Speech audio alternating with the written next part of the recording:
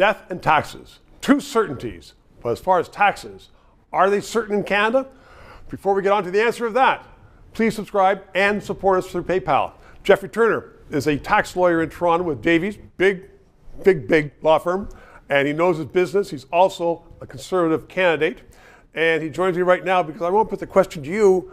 We're all paying more taxes, and they're going up and up and up and up, and we don't see more train tracks or subways or any big things where it's going. Where could the government help us out?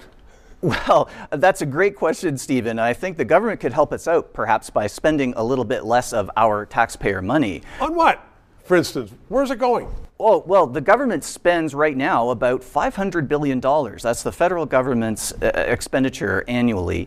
That's out of a $3 trillion economy right now. That's about our aggregate GDP. And by the way, the government's only raising about $460 million or so in tax revenues. So there's a $40 billion shortfall. That's the deficit. That's being funded with additional borrowed money. So if you were the Minister of Finance, how would you tackle this? Well, what Canadians really are yearning for is relief from the high tax burden. That's the key to improving affordability for Canada. But you just said the government's not getting enough in taxes to pay for what they're paying out now, so they want more. You're absolutely right. And so what we really need to do is incrementally reduce the level of government expenditures by having a focused spending review to finally evaluate all of the spending programs comprising that $500 billion of expenditure and determine which ones are giving Canadians benefits that are much larger than the costs of those programs. And when we reduce the overall level of spending, that will earn us the ability to then slowly reduce the tax burden. Jeffrey, has that ever been done before? Spending reviews have been done periodically, but the last comprehensive spending review was during the Harper government. The Trudeau government has not yet undertaken a thorough, comprehensive, hard, disciplined review of the level of spending. The Treasury Board President, Anita Anand, has announced a spending review, a very small one, focused on reallocating about $15 billion or so. Right. That's not what we're talking about. We need a much broader review of all government spending. She asked all the ministers to say, we need to save or to cut back $15 billion.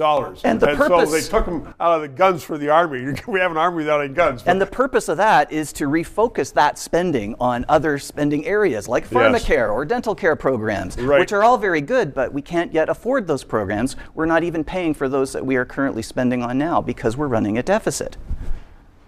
You know politics. And I look at the cabinet. The Minister of Finance is a book writer, journalist. Anita Anand, smart woman, Treasury Board. Is there anybody in there with any fiscal experience?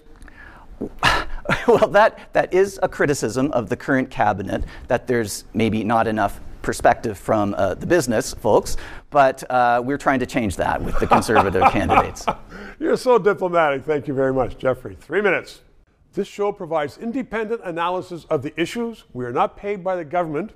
And as I am finding, so much business in Canada relies upon various governments that they don't want to sponsor or advertise on a show which may become controversial, which talks about liberty, freedoms, sometimes criticizes government. I've had guests on that support the government.